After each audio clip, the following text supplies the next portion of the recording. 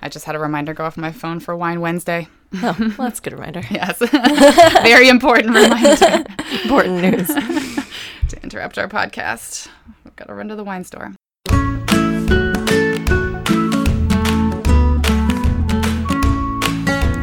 Welcome to Semi Together, a podcast about having some of your life together all of the time. It's about working on where you want to get it together while giving yourself credit for where you've got it together. I'm Malia Dicker, and I'm in Jackson, Mississippi. And I'm her sister Jillian Burgess, and I live in Barcelona, Spain. We are excited that today's episode is number 20. Yay! Woo-hoo! So that's very exciting. I know, it's crazy. We started in November, and we have not missed an episode every 2 weeks. I know. I'm very proud of us, so that's awesome. Me too. Yes. So for today's special episode, we will be interviewing our friend and Semi Together listener, Chris Myers, about how self-care is not just for women. But before we get into this topic, we wanted to say that if you've tried to sign up for our bi-weekly newsletter and haven't received it yet, please try again. We were having some technical glitches in the process that we have now fixed. So you can sign up at subscribepage.com/semitogether or the footer of semitogether.com. So the newsletter is a roundup of all the things that we've been loving lately, from podcasts and TV shows to recipes and things that make us laugh. And we will also compile tips and takeaways from the podcast. We also wanted to shout out a listener comment. We were talking on the last episode about finding gray hairs and how we can reframe that as both wise and beautiful and also a silver lady fox. Because if men get to be silver foxes, women can be silver lady foxes. But it turns out the name for a female fox is a vixen. So Sierra said, silver vixen, we should definitely introduce that to the lexicon. Yes. Which is amazing. It's amazing. I think somewhere deep in my brain, I knew that vixen was actually an animal of some kind, but I don't know if I ever knew it was actually a lady fox.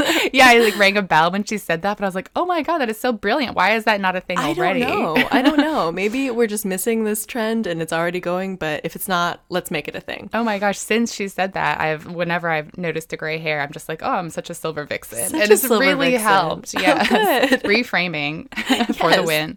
That sounds so attractive. Fantastic. Yes. So thank you, Sierra. And if other listeners have any comments or things that ring a bell for you, please let us know. Now we'll get into today's topic. Self-care is not just for women. We started thinking about this when our friend and listener Chris Myers DM'd us to say, I really love the podcast. It's good to know that I'm not alone in my thoughts and anxiety. And he went on to say that he wishes more men talked about self-care, which made us realize how much the self-care and personal development industries are geared toward women and how men need these practices just as much as women do. Here is our interview with Chris. Today we'll be hearing about a guy's experience of self-care, which is not actually just for women. And when we say self-care, we mean being intentional about taking care of your physical and mental health, diet, exercise, appearance, as well as your inner life. And we are excited to welcome Chris Myers to the podcast. He is one of the few guys we know who prioritizes self-care and personal development, being intentional about his physical health and managing internal obstacles like anxiety through habits like meditation. He thinks it's important to make mental health care a normal practice for guys like it is for women, because they need it just as much as women do. So a bit about Chris. I was lucky to meet him when I moved to Jackson 10 years ago because he is a natural connector who brings people together. I've met so many of my friends through him, and he has made Jackson and Mississippi as a whole better in more ways than we have time to name. From serving on the City of Jackson Planning Board to spreading awareness of a once obscure Jackson flag to inspire city pride, to his work at the CDFL architecture firm in Jackson for the last 18 years. As a principal of CDFL, he was one of the lead architects on the Mississippi Museums, which educate people about our state's complex history and have attracted international attention. And Chris lives in my neighborhood in Jackson with his wife, Rachel, and his kids, Eli, who's 4, and Aviva, who is 6 months. So I am so grateful that Chris and I are friends, and I'm really happy to have him here. So welcome, Chris. Thank you so much. I'm happy to be here. Happy to be friends with you guys as well. Awesome. So most of our audience is female, and we're very happy to have a small but loyal audience of men who are not our husbands, who listen because they're also interested in self-care and personal development, including you, Chris. So you wrote us not too long ago to say, I really wish more men would discuss these types of things. Self-care being viewed as a feminine endeavor is damaging to women in the workplace, and we should all be striving to take better care of ourselves. So could you talk a little bit more about that and which self-care and personal development themes resonate most with you? Yeah. So, I really like the podcast, and because it's good to kind of know what's going on in the friends' heads when you don't always talk about that kind of thing. So it was kind of a relief to know that people I know have a lot of the same anxieties that I do. And I found that, books and blogs and podcasts about healthier living and personal development tend to be geared towards women. They're usually by women, for women. And becoming a dad, I've searched high and low for good podcasts and blogs about parenthood from a dad's perspective, and there just aren't many out there. But as men, we need to focus on those things too: healthy eating habits, exercise, hygiene, mindfulness, taking time off. Those items aren't focused towards men generally, and we tend to obsess over productivity and efficiency and hard work at all costs. And that can be good for our work, but it's not necessarily good for ourselves. Yeah, it's crazy to think that self-care is just a woman thing. Like half the population doesn't need to take care of themselves. Right, yeah. It doesn't make any sense at all. Yeah. And you have mentioned that you deal with anxiety like I do. So how does anxiety show up for you, and how do you manage it? Yeah, I don't remember dealing with it much when I was younger, and I don't know if you guys feel the same way, but I don't remember it being an issue in high school, and I really don't remember it being an issue in architecture school, which is pretty amazing. But I think for me, it really kind of came to a head 3 years ago when I was working on the museum project that you talked about. Because around that same time, we had just had a kid, so we had a 1-year-old. I was about to turn 40. My role at work was shifting from a worker bee to more a manager type position. And I was managing this very large project along with another project at UMC, which is, combined like $100 million worth of work. And it was just a crazy year. They both had crazy deadlines they had to meet, and they had to open on certain dates. So just everything was kind of flying at me from all directions. And on a construction project like that, it's just difficult to schedule time because you never know when you're going to get a call or an email that's just going to make you have to drop everything. And so during that time, probably once a week, things were just piling up so high that I couldn't really fathom how to get to it all. And so my body would just shut down. It's an internal panic attack. Anybody that was watching me from outside would have no idea what was going on, but I would just be frozen with kind of fear and panic. So mine would race. Everything would seem hopeless. On the flip side of that, on just a regular day, it would kind of manifest itself in just not being able to pick the next thing to do. You're in fight or flight mode, so your rational brain is turned off. Yeah. Right, you can't think of the next thing. Right. And on top of that, Rachel, my wife, had just started her work at the Mississippi Museums as the director. So she had shifted from a job that was more self-directed to one where she was managing people. And so her ability to listen to my problems and to kind of help me filter all those things was kind of dampened a bit. And it just was something that she couldn't deal with anymore, and I couldn't expect her to, accept it from me. Sure. Well, and you mentioned that from the outside, people would have no idea, and I absolutely didn't. I mean, from the outside, it looked like you guys were a power couple and like had it all together, and directing major projects and organizations, and also hosting community events and parenting an adorable child. So I say that to remind all of us that even everyone is going through challenges that you don't know about, even if their lives seem perfect on social media. Right, and and we all know that's part of the problem with social media, right? Like we only see the good parts. I mean, because nobody wants to. Well, how do you take a picture of anxiety? Do you take a picture of the pile of paper on your desk, or how can you even do that? Maybe we need to start doing that. Yeah. I know we were photographing the Got It Togethers on Instagram because they're prettier. Yeah, they're prettier. Yeah, we didn't want people to think like, oh, we're so great, we got everything together. But yeah, the Get It Togethers, like either they're internal obstacles or they're like ugly stuff. Right. Like I live in squalor. Yeah. Yeah, like the pile of lint that I photographed wasn't so pretty, but I had a lot to say about it. Right. Yeah, we need a hashtag like IRL that just kind of shows. Yeah, totally. So yeah, that's definitely part of the problem with social media. And you know, I think last week we were going through some sleep issues with the baby, and so I posted a picture of like my frustration. So hopefully, you know, just trying to say, you know, this may seem really nice on the outside. These kids may be really cute most of the time, but at night they're not great. Yes, and I appreciated that. I appreciated the real talk and the real glimpse into your life. I remember posting a very similar picture when Evan was 2 and going through a hellish sleep phase after a holiday break. He was up till like 1 a.m, and so it was like this family portrait of me just like mascara running and like Evan's like jumping on us, and we're like on the floor trying to sleep while he's going wild in the middle of the night. So anyway, people do appreciate that stuff, right? That you're not alone, and that you know the family portraits at Christmas are right, not the not the everyday. Yeah. But you know, kind of back to the anxiety. After a while, it just became unmanageable, and I wasn't giving my best at work. I wasn't giving my best at home, and so I stuck somewhere in the middle. And so I tried to start implementing some changes during that time just to help manage. So I'd start getting up earlier to take care of myself, to spend some time alone, go for a walk, meditate using an app like Headspace or something on YouTube. Occasionally I would make it to a yoga class when I could get out. Definitely cut back on caffeine consumption, because obviously that fuels anxiety even though it helps you stay awake.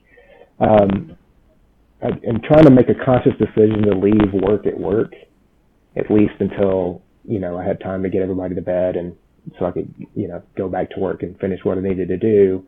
And then eventually I started regular therapy with a focus on mindfulness.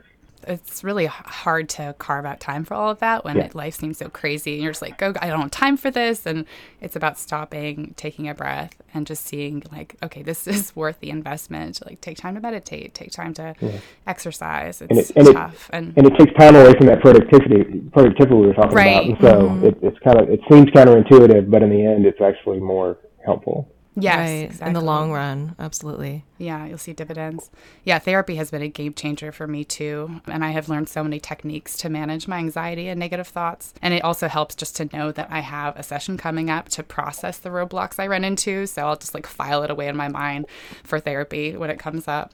Your therapist has had very helpful things that you've told me, and I feel like she is also my proxy therapist. So thank you. I know. I thought about doing an episode or a segment like therapy notes and just like what I'm learning, what I've learned over the years, to share with everybody. Yeah. And she follows me on Instagram, so sometimes I'll check like, did I get that right? And she's like, yes, it was really good. I'm like, okay, good. That is accurate. Yeah. But Chris, I was wondering what therapy has done to help you.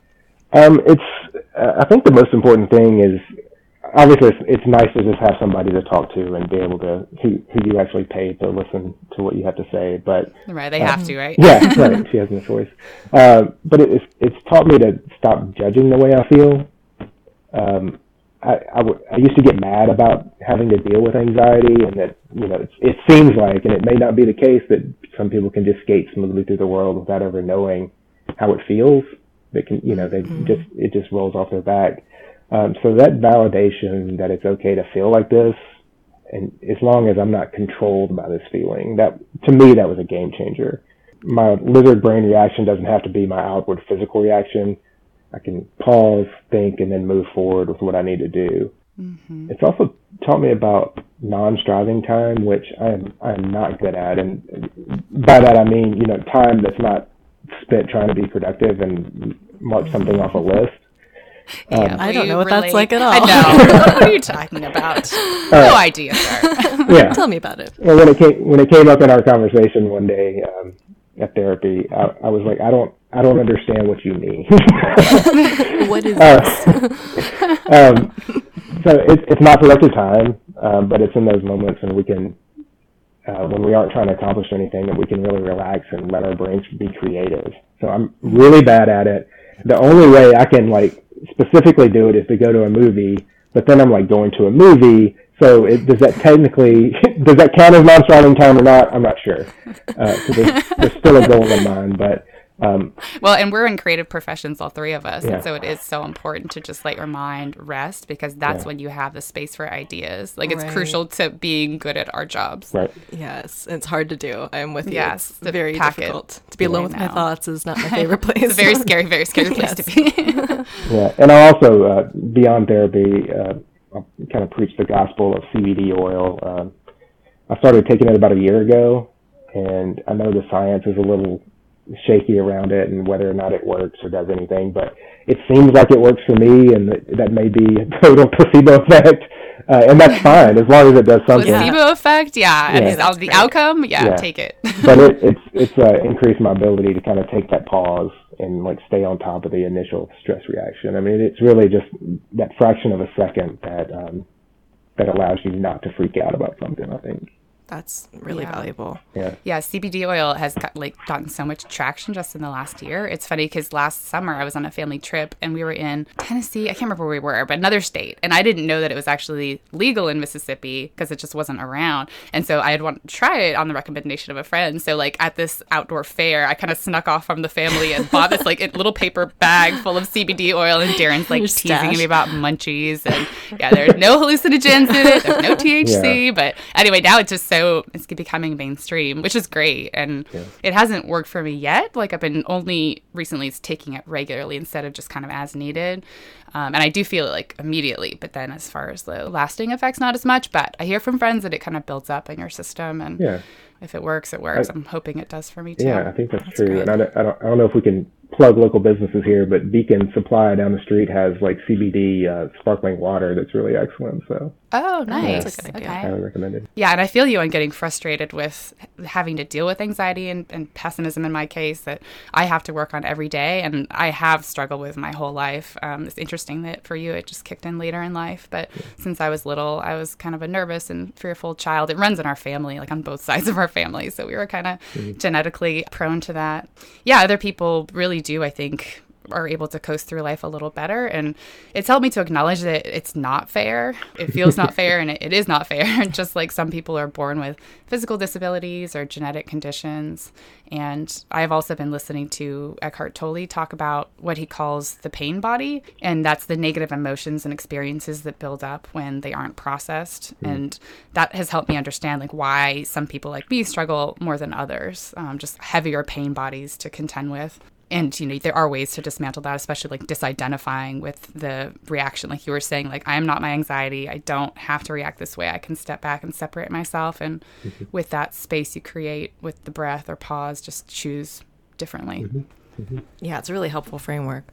So we've talked about how, self-care and personal development and these kinds of things we typically think of as, women's work or women's issues. But Chris, do you and any of your guy friends tend to talk about these kinds of things, anxiety, worry, vulnerability, that kind of thing in general? I'd like to say that we do in the way that we're talking about it right now, but we don't. If we do, it's usually in the form of like complaining about work or, kids, or swapping stories about, bedtime issues or that kind of thing. We don't, I guess the language is a lot different, and we rarely take it to that deeper level about what's underlying those issues. Sure. Usually just kind of a complaint section. I mean, occasionally we do. Venting, right, which is important too.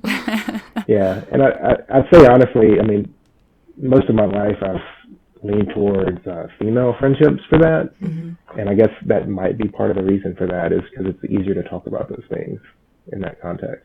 Yeah, I'll bet some of your guy friends do struggle with some of the same things like anxiety, but either are not aware of it or just don't talk about it. Like I know Darren texts or calls with his brothers every day, but they talk about baseball. They just like give each other a hard time, but don't really get into the deeper things. Right. I remember having a conversation with my husband, Brian, about it, because I think it was when Malia, you and I were hanging out with a friend in San Francisco, and we were talking about the kind of work that we were doing on ourselves and the things that we were striving for. And afterwards, he was like, I have never had a conversation like that with a guy friend before. Like, in no way has that vocabulary, been part of our conversations. So I do think it's just kind of a little more normalized having that vocabulary with within female relationships. Yeah, and you start it when you're really young, just Right. like talking with friends from the time you're little. The guys are like roughhousing, and so it's, I think, partially biology and partially a lot conditioning. Yeah. Right. A lot of the personal development content for men I've seen is about boosting focus and productivity, like we were talking about earlier. So on the Art of Manliness blog, a couple sample posts were practice productive procrastination and 6 ways to streamline your mornings. And I wondered if you see a need for more content addressing the social emotional side of self-care. Yeah, absolutely. I mean, when I was younger and had energy and I was first getting started as a young architect, I mean, I think I was into those things. I wanted, what are the 18 things I need to do when I first wake up to make my day successful? And Before 5 a.m. But, yeah, before 5 a.m. Right, exactly. But now I see that kind of attitude as a problem, because those things are about cramming more things into your day instead of creating more space. And I really think that space is so important. That space just to be non-striving, to not be trying to do anything and accomplish anything, just to have time to think. I think in professional settings like ours, I'm sure it's the same in for y'all too. We're kind of expected to be efficient and productive, and there's kind of a male pride. I know there certainly is in my office about, who gets here first, who takes the least number of breaks, who goes on the least number of vacations, and working harder than everyone else. And it's just not good. It's not good. And I think in a setting where you have men and women doing the same work, when women are talking about self-care and men aren't, there's an inherent imbalance in the workplace. I venture to say that this is why a lot of men have issues with maternity leave or family leave, or processing how that should work.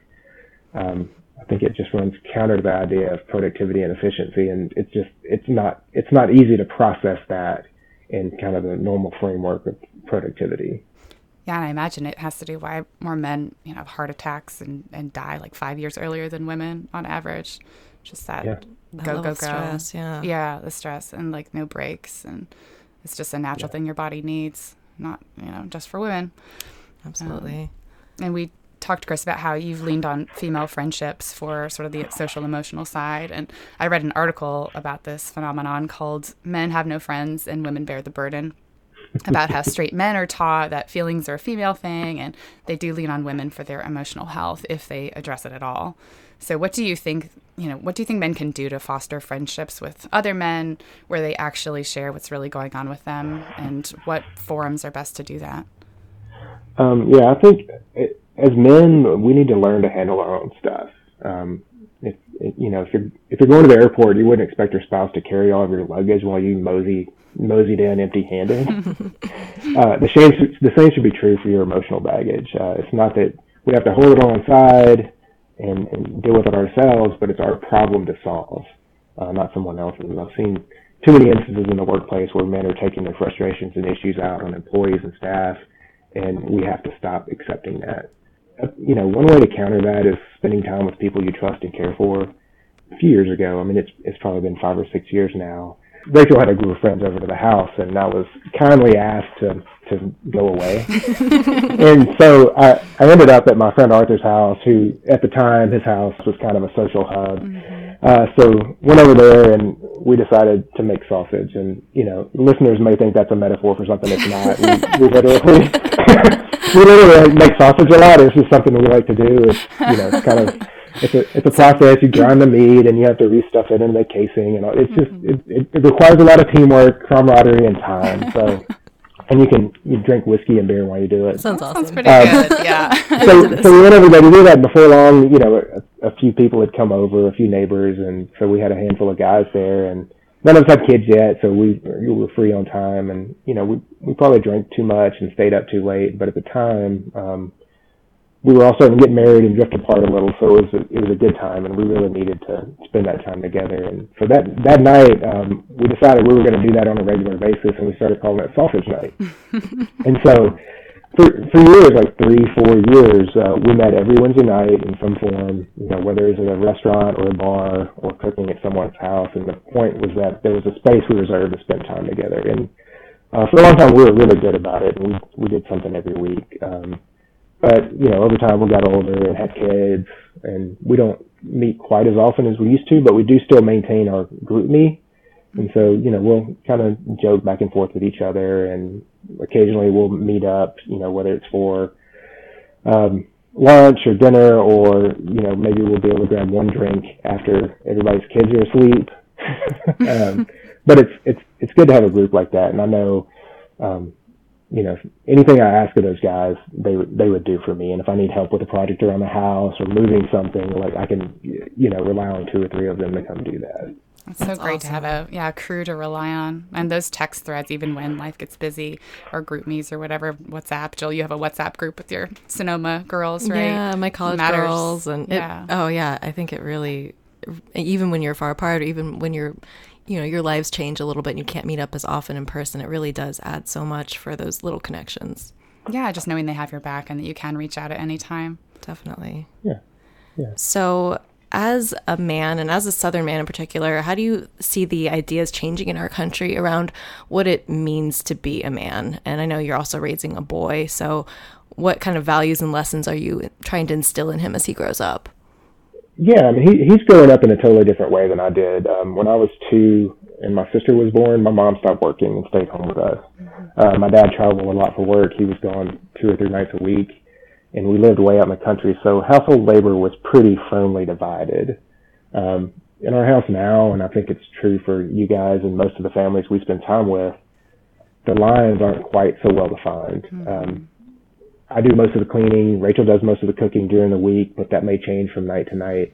And I hope the lesson there, I mean, obviously he doesn't know the difference, but I hope the lesson there is that it takes all of us to run the family, and that nobody's job is more important than anybody else's, and that it's all our responsibilities to keep things moving. Yeah. It's been so heartening for me to see that among our friend groups, because we did have the same, in the previous generation, it was different often. Like Jill and I grew up with that same kind of division of labor in the house. Like our dad worked long hours and our mom arranged her hours so she'd be home with us when we got home from school. So she did the cleaning and the cooking, except Dad would make us Sunday breakfast, which was nice. But in my house now, Darren does most of the cooking because he loves it, and I'm like lukewarm on it. I'll bake, but I do a lot of the cleaning and the kid-related scheduling, like haircuts and dentist appointments, and just kind of who's good at what. But there's an expectation that we'll both pull our own weight, and that sometimes when I'm busy, he'll fill in, and vice versa. Right. Yeah, Brian and I don't have kids, so we don't have that aspect of it, but there's definitely the expectation that we will divide up the household management. So we also don't really have fixed tasks, but I do most of the cooking because I really enjoy it, even though he does as well. But he does more of the cleanup, and we both kind of pitch in on the things that we don't love, like finances. But if there's a chore that one of us really hates, the other one will try to do it. That kind of thing. That's nice. Yeah. So while we're discussing that, what are the gaps in your household, in each of your households? Like, what are the things that neither of you do? That's a good question. It's like filing of papers is something. I mean, Darren would throw everything away. Yeah. And these days, probably that's okay because you can get it online. But yeah, I like to hold on to things just in case. And so there's stacks of I have a 2-file file, and that's just like random stuff that I probably could just shred. So that's fun. Ours is gift buying. There's nobody in our house that's really responsible for buying gifts for birthday parties or weddings and things, so we always end up at the last minute trying to figure that out. Scrambling. Gifts is not your love language. Yeah, no. Yeah, we are often last minute gift buyers as well for Mother's Day, Father's Day, what have you. Ours is like clutter clearing and stuff like that. Like both of us like to have a tidy space, but no one wants to spend the time doing that. So things pile up, and we'll just close the door in the guest room for a couple weeks. Do not go in there. Yeah, it's very, very scary in there. Don't do it. Well, we were curious too about emotional health development, for Eli, and we have Evan, who's around the same age, and we talked to him about how it's okay to have big feelings. He is an emotional guy and anxious, prone to anxiety like I was as a kid. So we're trying to teach him strategies to work through that, like breathing to calm down when he's upset. And he also grew up on the show Daniel Tiger, who talks a lot about feeling happy and sad and scared and frustrated. So yeah, what are you doing to help encourage Eli's emotional health? I mean, I'm with you guys. I sing those Daniel Tiger songs in my head all the time. Especially the main one. When you feel so bad, you want to roar. You take a deep breath and count to 4. It's so cute. I know. I love that. And when you're feeling frustrated, take a deep breath and ask for help. Uh-huh. Wow. Yeah, There's that's such right. good lessons for parents That's too, amazing. especially when parenting toddlers. So it's something in it for everyone. For mom and for kid. Yes. Yeah, the tunes are really annoying, but they stick in your head. Catchy. But I recently got a book for Eli called Tough Guys Have Feelings Too. And it talks about, it shows pictures of wrestlers and astronauts and superheroes and ninjas, and talks about how they can feel sad and scared and lonely sometimes too. The author also has a book I haven't gotten yet that's called My Dad Used to Be So Cool. It happens to you all, right? Yeah, Happens right. to us moms too. That's right.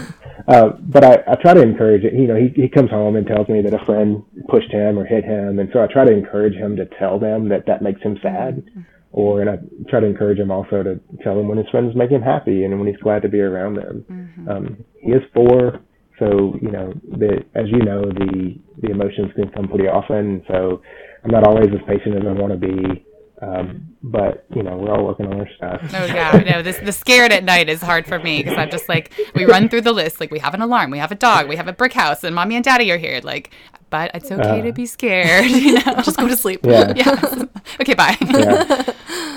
Yeah, but on the flip side, Eli always says that he's not scared of anything, and I think that's a problem Yeah. too, right? Like I want to say that it's okay to be scared of some things. it's You don't healthy. have to. Right, healthy fear. Yeah, it's healthy to be scared of some things. But you know, I try to talk to him about anxiety. I can you know, occasionally see him getting anxious about something, and so I try to teach him ways of like taking a deep breath, you know, singing the Daniel Tiger song. And I know that they also teach those methods at their school too. He and Evan go to the same Yeah, school. I didn't know they taught those at the school. That's really great. Yeah, so they made the little glitter bottles that you're Oh supposed yeah, to we made one at home, but I flip. didn't make that in his Yeah, class. supposed to like flip and like take a deep breath while the glitter settles. So that's It's fantastic. really It's nice. good for parents too. Yeah. Gonna make one for Yeah. myself.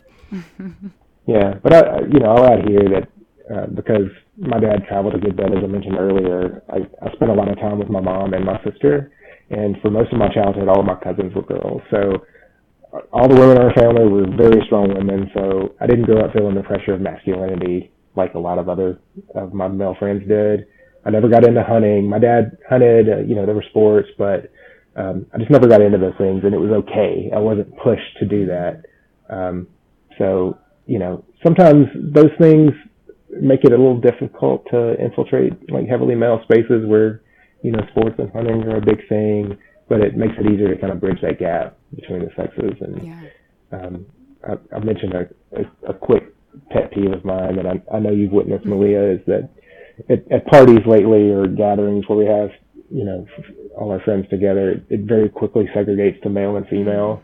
And I don't like it. I understand it completely, and I understand as we get older, our experiences kind of change and we drift more into those groups. So it's one of those things I try to go like hang out with the ladies and try to talk about what they're talking about, and try to push people back towards the other room where everybody else is. You can do forced mingling like in gym class or something. Like snowball. Right. Yeah, exactly. Yeah, and I love that you and Rachel had a joint baby shower for Eli as a breakfast hangout in a community space, and it had not even occurred to me until then that a baby shower could be like that. I just assumed like, oh, guys don't want to be in this baby shower stuff. It was, all women for Evan's shower, but then we did a joint, co-ed baby shower, family hangout for when we had Avery. That's great. Yeah, and then people brought their kids. It was just like a big party, which, was so wonderful because it does take a village. It's nice to have the community around us. And yeah, I hope by raising our boys to be more aware of their emotions and process them in healthy ways, there won't be so much toxic masculinity in their generation. Like, I'm a fan of The Bachelor, and on The Bachelor, there's always phrases being thrown around like, be a man and man up and grow a pair. And it's just... it horrifies me because it equates masculinity with not showing emotion or vulnerability, or equates strength with masculinity, which trains boys to be, aggressive instead of empathetic.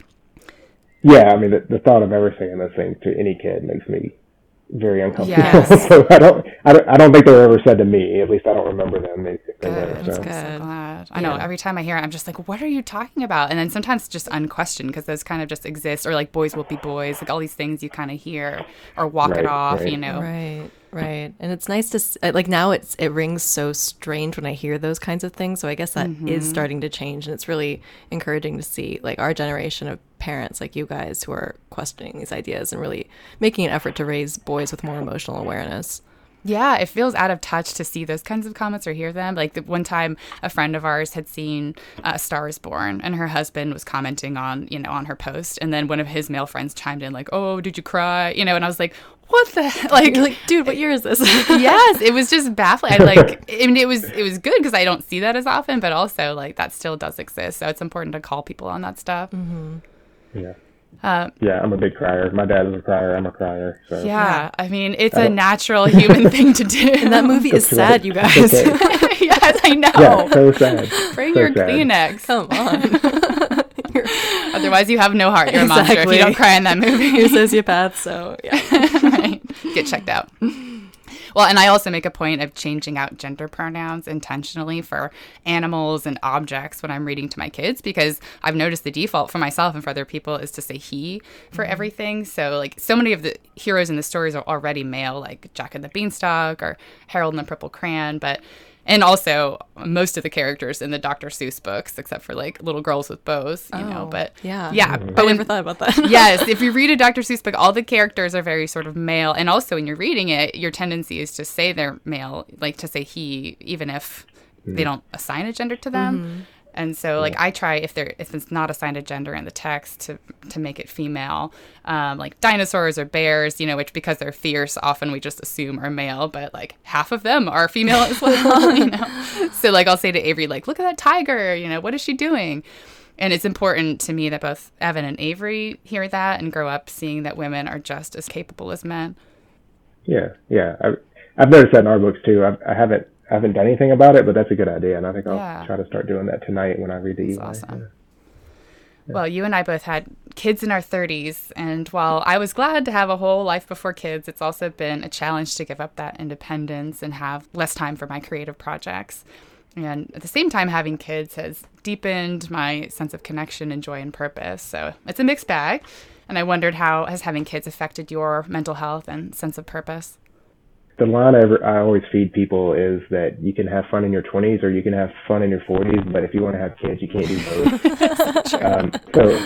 So I initially got married when I was 25 and got divorced at 28, and so that was one of the best decisions I ever made because it let me kind of step back and start that process over. And as a single person in Jackson, city I wasn't very familiar with, I was able to meet a lot of people and get involved in a lot of things. I mean, I look back and have no idea how I ever had the time or energy to do those things. Boards and planning groups and, planning events. But, I'm proud of that position that I've built for myself in this community. I worked hard for it. And now because of that, I'm able to affect for change in Jackson in a way that I might not have been able to do before.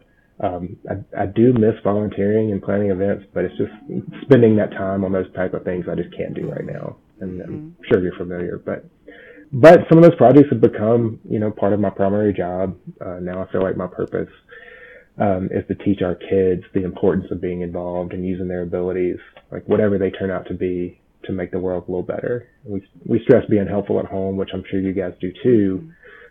We do that because at the very least, that's what I want them to be. If I see a limb down in the middle of the street, I'll get Eli to go help me move it out of the way. Or if there's trash on the sidewalk, I'll pick it up, or I'll ask him to pick it up. And he knows that my job is to help fix things for work.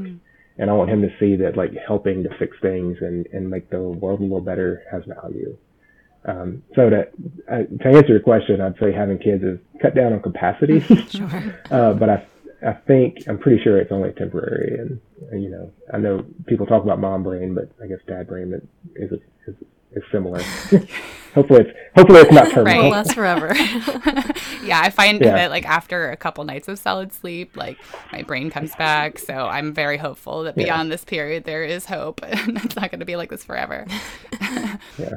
Kids are also a very good excuse to say no to things, which is not something I've always been very good at, but I've gotten a lot better at it since I had kids. It's nice. You have a little bit of an excuse if you don't actually want to do something. Yeah. You're like, the kids, Yeah. So we've talked a lot about self-care, but what does self-care look like for you, Chris? I'm going to lay it out as if it's super organized, and I do this every morning, and I'm happy to do it, but it's not necessarily always reliable. Ebbs and flows. Yes, that's reassuring. Yeah, it ebbs and flows, depending on the day. But I mean, in the morning, I get up really early. I try to get up at like 4:45 or 5, just to guarantee that I have some time to myself. The first thing I usually do is get on the Calm app, which I recommended to you guys. They have, it's not just about meditation, but they have some like stretching routines on there that are really helpful in waking up and kind of, shaking off the stiffness of the night. Much time after that, I get sucked into Facebook or Instagram, which I'm trying to get out of the habit of, but it isn't working yet. But on a good morning, I'll get some push-ups in, some sit-ups, and maybe some squats. And then I'll also take a few drops of CBD oil. I guess once I've dropped off Eli and I go to work, I mentioned earlier that I try to keep work fit into the day between 8 and 5. And so to do that means there's not a lot of space. And so I have to squeeze those things in, really hard. And so I don't have a lot of time to talk to coworkers or to kind of socialize. I just have to kind of blow through everything and take a lot of deep breaths and just power through, so that at 5 o'clock or 5:30 when we go pick up the kids and we go home, I can actually focus on that for the next 3 hours. At night, we're so tired that we cook dinner and just crash on the couch. Yeah, sounds good. And go to bed and wake up and do the next day. Right now, I don't have time to work out, so I try really hard to eat healthy during the week. Almost always have a salad for lunch and a light dinner, consisting mostly of vegetables. Summer and fall, like right now, is one of my favorite times because there's so much good stuff at the farmer's market to eat. Yeah, it's so amazing. it's really easy to eat healthy this time of year. Yeah, we are trying out a CSA basket for the first time, and it's going pretty well. I mean, some of the produce has gotten bad, but for the most part, we've planned our lunch prep around it and our dinners. So it's been really nice to just eat more produce and then eat what's in season. And they started putting fruit like peaches and watermelon in it. So it's really, I think we're going to continue. That's I'm awesome. loving that. So, Chris, we like to ask guests to share a Steal This tip. So that's a hack related to self-care or mental health or goal setting. So do you have one you'd like to share with us? Yeah, I don't know that I would consider it a hack so much as just a good thing that we forget to do a lot. And I would say just figure out ways to spend time with people you like. It can be lunch or breakfast or a quick drink after the kids are asleep. I mean, even if it's just 30 minutes, the energy gain from hanging out with somebody that you really care for, and to be able to share your experiences and just talk about your life. There's nothing else you can do to make up for that. Yes, we have talked about how the research backs this up and showing that satisfying relationships are the key to happiness. And it's so important to make time for those even when we're busy. Yeah, maybe especially when we're busy and stressed. Especially, you're right. Yes. Yeah. And where can people find you online, Chris? People can follow me on Instagram at Sienna Box. It's the color plus the box, SIENNABOX. Awesome. That's really about it. Great. or you know what? I'll also plug JacksonFlag.com, where you can buy all of your Jackson, Mississippi flag gear. Yeah, Jackson awesome. Pride. That's very cool. Awesome. Thank you so much, Chris, for joining us. We really, really enjoyed talking with you. Yeah, this has been a great conversation. We really appreciate it. Yeah, and it's so important to talk about these things that don't usually get talked about. Yeah, thanks for giving me a chance. Awesome. Absolutely. Now it's time for Get It Together, Got It Together, a segment where we share something that's going well for us right now and something we'd like to work on. So, Jill, why don't you go first? My Get It Together this time is not planning a Barcelona Friends meetup for this summer. So I talked about this in our last episode, The Year So Far. It's one of my 19 for 2019 goals that has made me really happy. So it's just a casual monthly hangout where we say, we're going to be at this pub on this night. If you can come by, great. And we do them every month is the theory. And I've been doing pretty well with them this year, but then summer started and just, I don't know, everything went out the window. So I had planned to just do one for the summer because people are taking vacation and traveling and stuff, but we're about to leave on a trip and it didn't happen. So something had to go, and I was like, yeah, I intended to put something on the schedule this week, and I just had to let it go. So I'm a little bit bummed that I won't get to see, some friends before we leave for a couple weeks, but what are you going to do? Yeah, So- I'm sure a lot of other people are traveling. At least here, it's just been crazy this summer. People are here and there and everywhere. Yeah, exactly. And I think that's just the case with everyone. So it's not like anyone's been, waiting by the phone for my invitation and they're very disappointed. Next So- time you invite them, you'll have no friends left. I know, I'll be sitting there alone in the bar by myself. So I will pick it up again in probably not August because most people are gone in August. So probably in September, and we'll just, start the school year off. Yeah, just summer hiatus. Bring it back Yes, later. Exactly. And my got it together is that I started packing for said trip a week in advance, which I'm Hey. very proud of myself for. Yes, wow. Yes. So I mentioned this in our last e-news that one of the ways I'm trying to deal with the pre-vacation madness that I always seem to have is to try to pack early. So I intend to do this for most of my trips, but I almost never actually accomplish this. So it's usually the night before, throwing things into a suitcase, super late, not very relaxing. But I'm trying to take our listener Margaret's tip that she shared on our Facebook page that she gradually fills up her suitcase a week before her departure. And she says it gives her like a buzz of excitement for her trip whenever she sees it. So I really like Such a great that. tip. Yeah. Yes. I have never done that exactly. Maybe a few items here and there, but to have the actual suitcase there, it's really smart. I think the best I do is, a day before or 2 days before. Same. Yeah. So this time I thought about that and I took our suitcases out and I've started to fill them with clothing as they come out of the laundry. And it's just a nice mental shift to think of packing as like a way to build anticipation for the trip, not just a stressful chore to be avoided until the very last minute, which is usually the way I think of it. I know, me too. Yeah, I'll try that for our family trip coming up at the end of the month, or even the one you're coming to New Orleans soon, so maybe I'll try it for that. Yay! Yeah, you've got a chance next week. I know, it's so true. And with the kids, it's even harder because I'm packing for 3 people. Usually I'm the one who packs the kids' clothes, so it's not just me. It's also 2 children who have lots of gear. Yes, lots of gear. So it's been good so far. It's fun to be like, oh, the bathing suit because we'll be swimming in the lake and like, fun things, not just kind of the, I don't know, mundane stuff. So I will keep you posted. Adds to your happiness with the anticipation. Yes, exactly. So I'm hoping that cuts down on my stress at the last minute, right before the trip, but I will let you know. Love it. So what about you, Malia? What are your 2 things?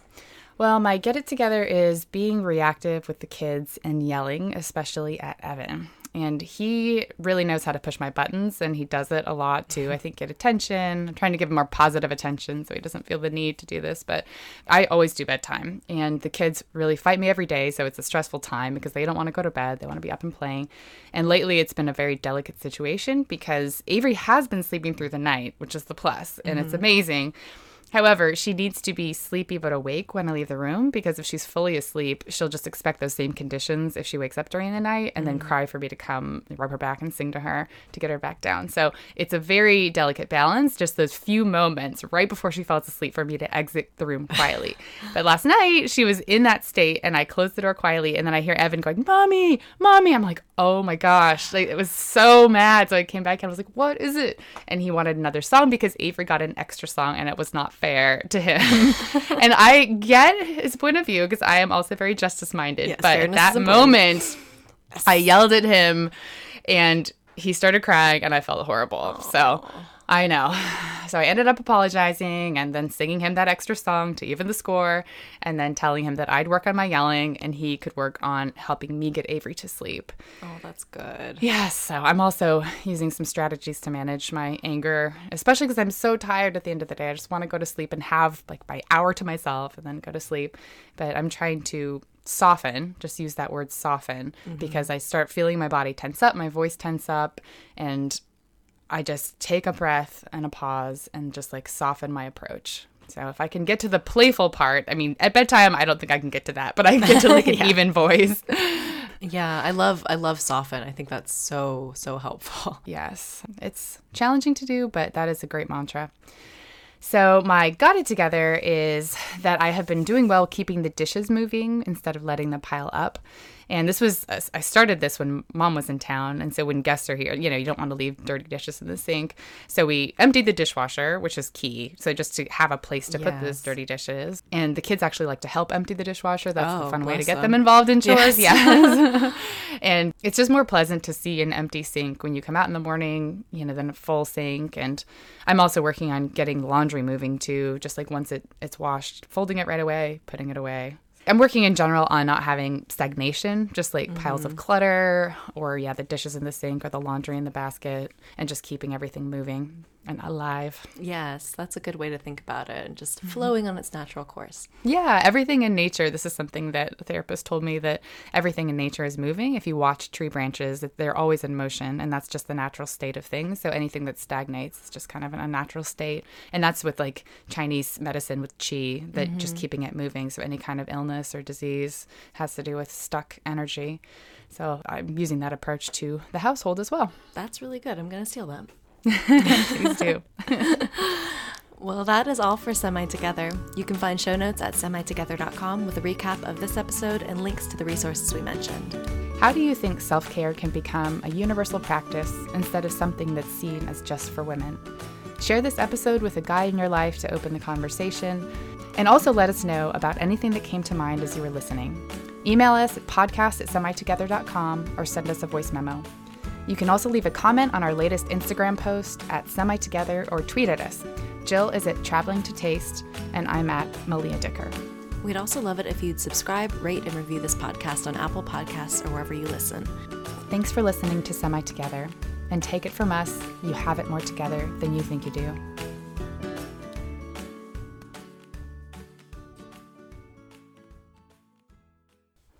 So where do you guys actually record? Where are y'all? Oh, I'm in Evan and Avery's closet.